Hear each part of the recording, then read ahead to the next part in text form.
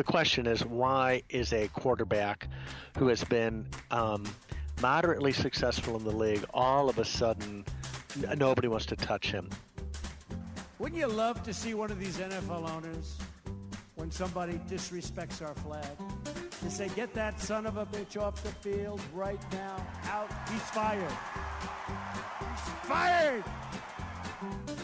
I think his claim against the NFL is very problematic. This is Briefly, a new podcast from the University of Chicago Law Review. Today we're talking about Colin Kaepernick. He's the NFL quarterback who knelt during the national anthem and set off a national controversy. Just this week, he filed a grievance against the NFL under the league's collective bargaining agreement. Kaepernick has been out of work and has yet to be picked up by any teams. And his grievance claims that the owners have colluded to prevent him from finding employment because of his protests and because of his political stand. Today we're going to look at his argument. Join us as we assess his grievance claim, as well as other potential legal options he has under federal and state law. Let's start with the grievance. Well, first of all, the league will have a chance to respond to it and will all but certainly deny it.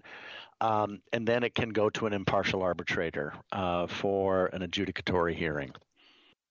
That's Professor Leroy, a professor at the School of Labor and Employment Relations and a professor at the College of Law, the University of Illinois. He's claiming that he's been blackballed because of his political viewpoints. So there's a sort of a dual character to his complaint. He specifically mentions President Trump's speech on September 22nd.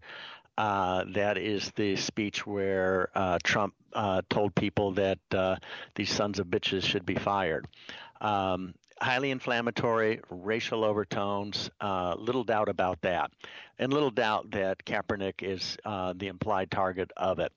But legally speaking, that starts the clock on his grievance. Now, the dual character is he's saying that is the point at which teams mobilized not to hire him.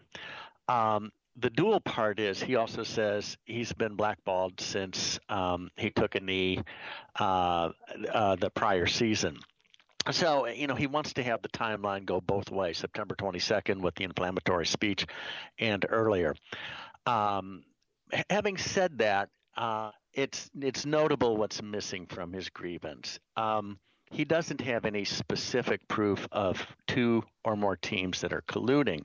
So essentially, his grievance is claiming what many NFL fans, myself included, believe, which is his not playing is really a product of a political motivation to keep him out.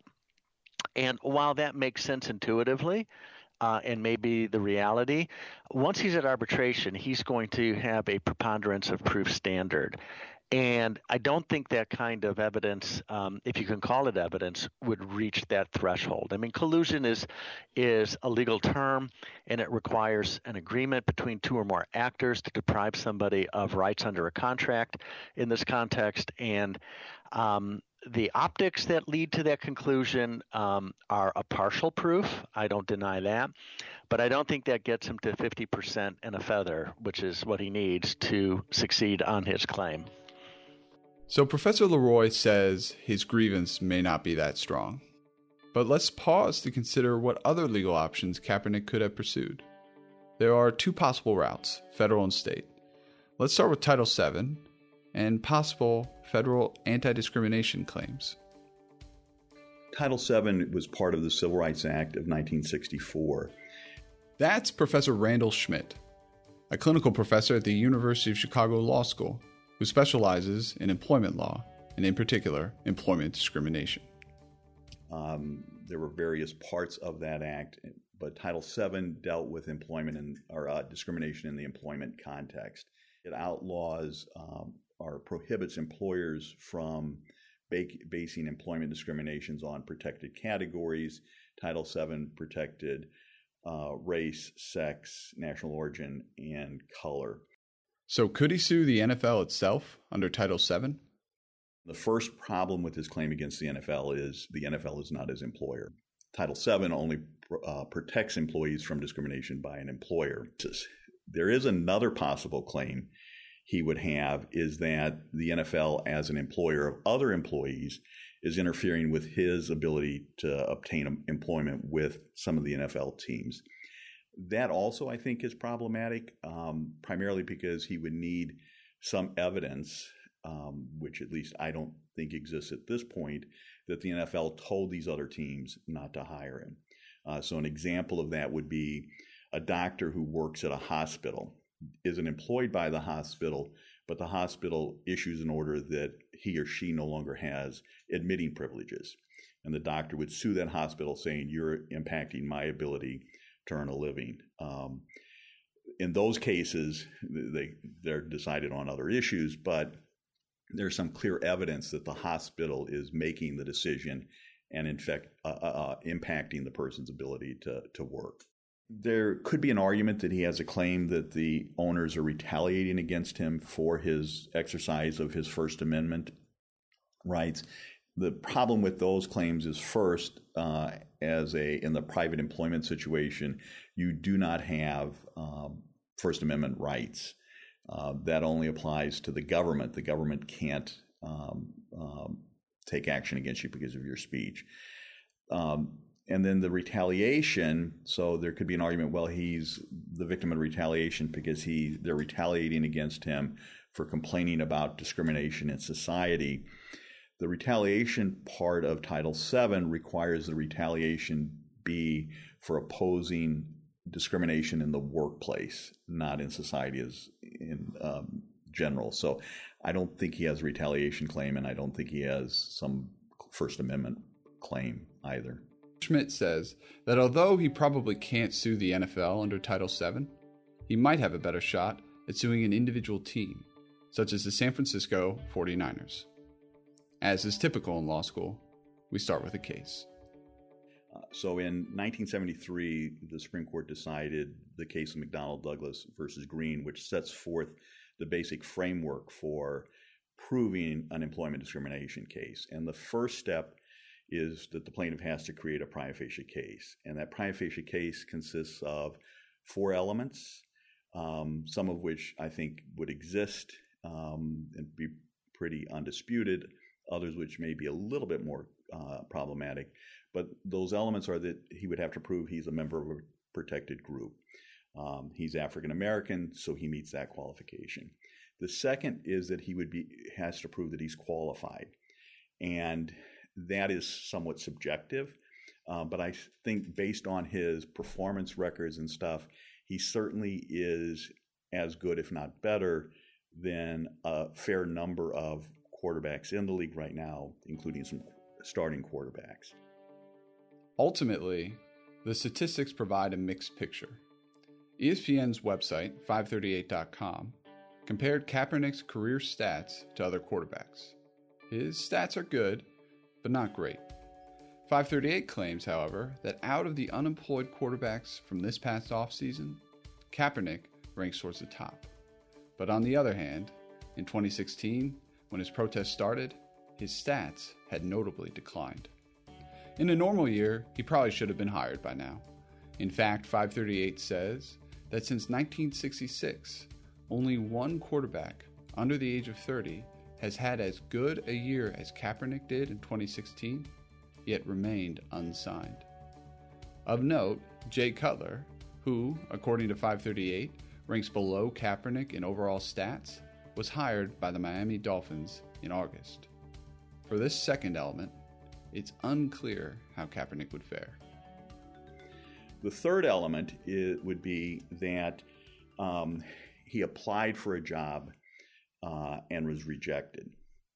And that's where it's kind of a problem, because the NFL doesn't have this formal application process. It's not like teams post on Craigslist or somewhere, we're looking for a quarterback, and he would apply. The NFL application process is usually tryouts, inviting people to camp, things like that. And so they don't really post that they have an opening for a quarterback. So he would have to be in a situation where a team invited him for a tryout. The fourth element of the prima facie case would be that he would have to show that although he was qualified for the position and applied for it, they didn't select him and continued to seek applicants with the same or similar qualifications. And again, I think that might be a little bit easier for him to prove, because I assume those teams that would invite him for tryouts would try out other players or continue to seek quarterbacks. So assuming he could get through the prima facie case, McDonnell Douglas says the second stage is for the employer to articulate a legitimate non-discriminatory reason for its action. And in this case, and we'll just use the Miami Dolphins as an example, when their quarterback got injured, they hired Jay Cutler. Professor Schmidt says that an example of a legitimate purpose behind hiring Jay Cutler over Colin Kaepernick could have been the fact that the Miami Dolphins head coach, Adam Gase, had worked with Cutler before. They were both with the Chicago Bears. And that would be very hard for Kaepernick to rebut, that type of personal relationship, prior relationship between the coaching staff and Cutler. But assuming, it was a different team in a different situation, there are a couple potential defenses the teams could articulate that would not be sufficient. And the one that, I hear all the time is customer preference. Well, our fans don't want us to hire Kaepernick. And Title VII doesn't allow an employer to articulate as its legitimate reason customer preference. An employer can't say, well, I only hire male servers because my customers don't want females, or I only hire white servers because my customers don't want blacks. That's not a legitimate non-discriminatory reason for not hiring someone. We get through that stage. The final stage of the McDonnell Douglas prima facie case, or a standard of methodology of proving these cases, is that Kaepernick would still have to show that this legitimate non-discriminatory reason was really a pretext for discrimination. And that would also be difficult based on the facts at this point. It could get easier now that more and more players are part of the protest that started this. So if a white quarterback somehow protested during the national anthem, became a free agent, and was hired by a team, Kaepernick could point to that where, even though I'm not being hired because I, took a knee, this white player was, and that would make out his prima facie case. So you can see throughout this process, he has a lot of hurdles to overcome to state a viable Title VII claim. But in our system of federalism, Kaepernick could go to the states. Colin Kaepernick, because he was employed in California when he was protesting during the national anthem, he could pursue a constitutional claim, likely under Article 1, Section 1. Employees have filed complaints related to privacy, but also associational rights and expressive rights, and have been successful with that. California Labor Code 1101 prohibits employers from making, adopting, or enforcing any rule, regulation, or policy that forbids or controls or tends to control their employees' political activities. So that certainly is a promising avenue for him. Having said that, it's also important to keep in mind that teams have property rights, and that's where these free speech cases bog down. In states that have statutory or constitutional protections for private sector speech among employees, the question then becomes, where are you speaking? If you're speaking on Twitter, that's off property. If you're at a rally, that's off property. But if you are taking a knee literally on the turf where the team owns the property or rents the property, then the employer comes back and defends its action, saying, we too have rights, and they're called property rights, and we have a right to regulate speech on our property. So those are very fact-specific, but in general, property rights are viewed as outweighing speech rights. So I think it does matter where the protest is occurring, and it's occurring on the employer's property. So although 1101 looks promising, at the end of the day, there's a balancing mechanism, and I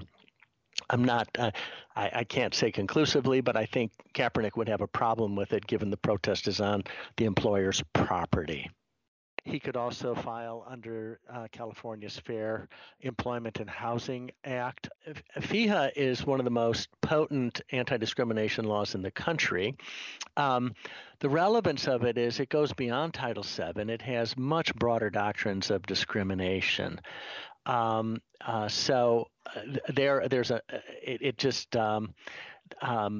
This is a message about police brutality toward blacks. And so in that sense, he would frame this as retaliation for political expression. What's important about these three different levels of potential recourse is that they pertain to private sector employment. And whereas in many states employment is strictly at will, California has these extra layers of protection that are available. Having said that, it's very difficult for an NFL player to maintain an action apart from the collective bargaining process. So there is a comprehensive collective bargaining agreement. It's almost 400 pages long. When players sue, they are often confronted by an argument from the league that the National Labor Relations Act and the underlying collective bargaining agreement, those preempt state actions. So to the extent that you would need to look at the labor agreement in order to interpret whether he has an independent cause of action or if it is intertwined with the collective bargaining agreement, most of those cases fall out on the side of the NFL, not on the players. That's not a certainty, but it's a probability. And that's largely in part because the CBA has covered so many areas for players and so forth. Let me just raise another issue altogether, which is he could file a complaint with the NLRB. And the NLRB, the National Labor Relations Act, protects concerted activity. The reason I'm mentioning it is that this has been all of a sudden a very rich area for the Labor Board to rule. It has been there since the inception of the NLRA. In fact, just such a claim has been filed, although not for Colin Kaepernick, but rather against the Dallas Cowboys, after Cowboys owner Jerry Jones instructed his players to stand for the national anthem, or else. United Labor Union's Local 100 filed the complaint with the National Labor Relations Board, saying on their Facebook page, "Sorry, Jerry, you're over the line, partner."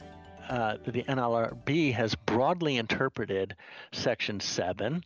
They've done that recently in cases where employees are waiving their right to sue. And successfully, these employees have argued to the board and to courts that Section 7, even if they're non-union employees, don't involve a waiver of group rights. So the question I would pose is, can Colin Kaepernick assert that he's asserting rights for black players and for other people who are political supporters, and assert this under Section 7 of the NLRA as an unfair labor practice? There is a doctrine called the Collier Doctrine. The Labor Board would have to weigh whether that, too, is something that is better suited for the arbitration process. To that point, I would say he has some chance of success because, as far as I can tell, the CBA does not regulate political expression, does not regulate concerted activity in that way. That's an undecided matter. So I've laid out a fourth possibility, which is filing an unfair labor practice with the National Labor Relations Board. One possible argument the NFL will marshal against Kaepernick is that he's violated team standards of conduct. Yet Professor Leroy says not so fast. So these team standards relate to detrimental conduct, and that is literally the contract says that. Now, there will be specific standards for drug and alcohol and performance-enhancing kinds of things. Stimulants and depressants, all of that is specifically enumerated as regulated or prohibited. But what we're talking about here is kneeling at a football game during the national anthem conduct that is detrimental to the team or the league. And, the president has tweeted that it's inherently disrespectful. It's unbefitting for a player to do it. And it reflects badly on the league. So if the league wanted to pick up that ball and run with it, he's given them the basic argument. But at this point, I don't see where there is a standard under which he could be disciplined, or the only standard conduct detrimental is, as we say in constitutional law, void for vagueness. So I think it would be hard for the league to bootstrap after the fact and say this is conduct detrimental. If, as Professor Schmidt says, it's true that Kaepernick's federal claims face an uphill battle, and if Professor Leroy is right that his state law claims are preempted and his collusion grievance may struggle because of a lack of evidence, why is Kaepernick filed now? Many people, myself included, have wondered aloud, why is this happening?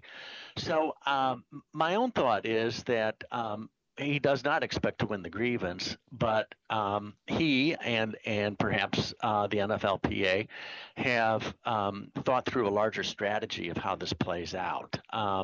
So if they think they're going to lose, the question is, why would they bring a losing grievance? And the answer might be to mobilize more public opinion on their side. That's one possibility.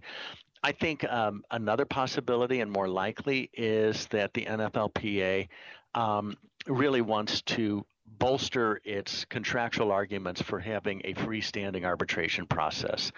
They're going to put the Brady case, the Elliott case, the Adrian Peterson case, and some others out there to be renegotiated. And hypothetically, if Kaepernick loses this, I think what they could be doing is setting the table for the next round of negotiations to free up all the arbitration from the commissioner's purview. So what's next for Kaepernick and other protesting players? Well, I think that because the protest has spread so much, and it's now, last year, it was Kaepernick and a few other players, and now it's much more universal. I think that actually increases his opportunities or potential to get another job, because I think it's will become more accepted by owners that players are going to do this, and the fans are still going to come and fill the seats, and so I think there'll be less of a downside on their part to hire him. Whether this protest continues, tough to say. We also should talk about Dave Megacy. Dave Megacy was a St. Louis Cardinal. He, at some point in his 7th year in the league, he became politically active and very concerned about the war in Vietnam. And at some point during the national anthem, he took off his helmet and raised it defiantly.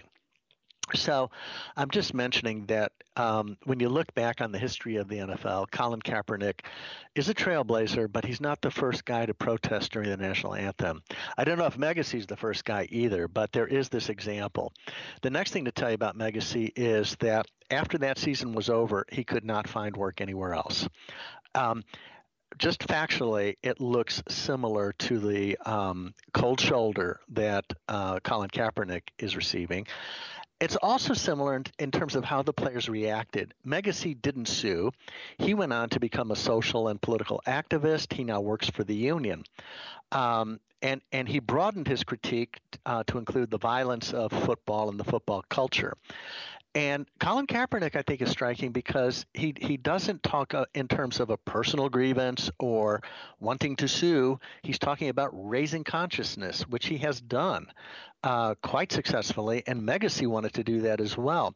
So at the end of the day, maybe the right way to think about this is not in terms of legal redress, but whether taking a stand and losing your job for it, but making progress in terms of having the nation discuss something of political importance. Maybe that's where this whole matter needs to be framed. This is Briefly, a production of the University of Chicago Law Review. The episode this week has been produced by Grace Bridwell, Tom Malloy, and myself, John Tinkin. Thank you to our entire online team, including Tom Garvey, Noel Ottman, and Catherine Running. And special thanks to our editor-in-chief, Pat Ward, and executive editor, Kyle Jorstad. This week's music is from bensound.com. This is our very first episode, so we'd like to further thank last year's online group and managing board for all of their support. Thanks for listening.